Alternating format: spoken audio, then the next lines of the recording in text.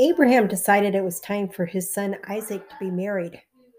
One problem: he didn't want Isaac to marry a local gal, and he didn't want Isaac leaving the country to find a wife himself. Solution: Abraham sends his chief servant on a trip to his kinfolk to find his future daughter in law. This servant ends up being a pretty special guy. As the chief servant, he held a really prestigious position. If his master dies without an heir, he inherits it all. If Isaac doesn't have an heir, he could stand to inherit a fortune. But this servant is faithful to his master. Abraham has the servant take an oath to accomplish this task.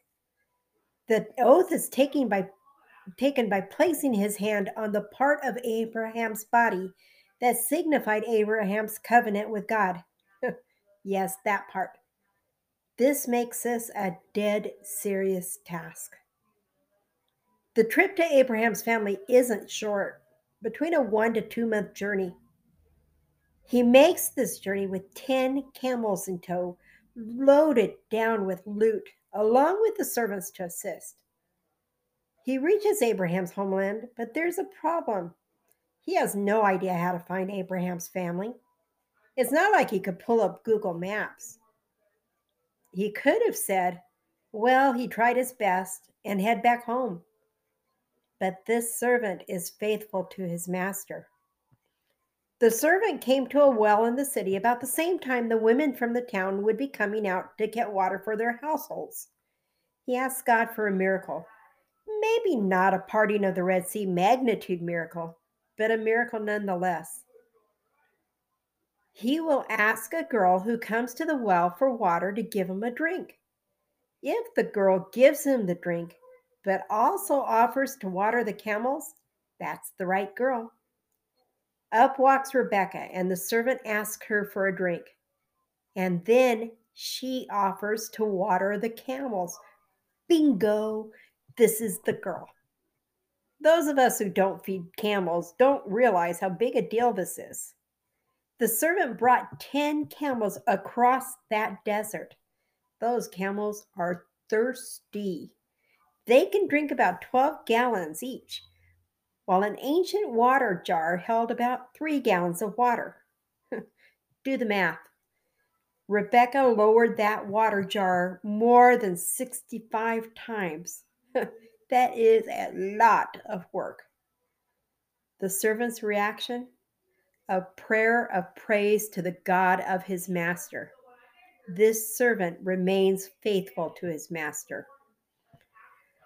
Rebecca is rewarded with nose rings and bracelets worth a fortune and takes the servant and the entire caravan home to Dad.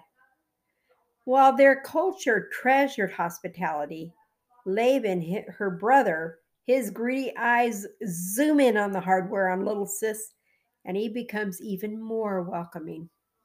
He spreads a feast out in front of the servant, but the servant refuses to eat until his task is complete. He relates the entire story of why he's on this trip and what happened at the well.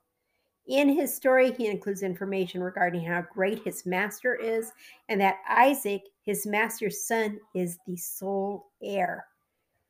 He doesn't seem to he shortens the story one little bit. He is going to complete this task properly. This servant is faithful to his master. Once the servant receives an answer of yes, now he can eat. The family asks for their return to be delayed at least 10 days, but the servant is anxious to complete the task.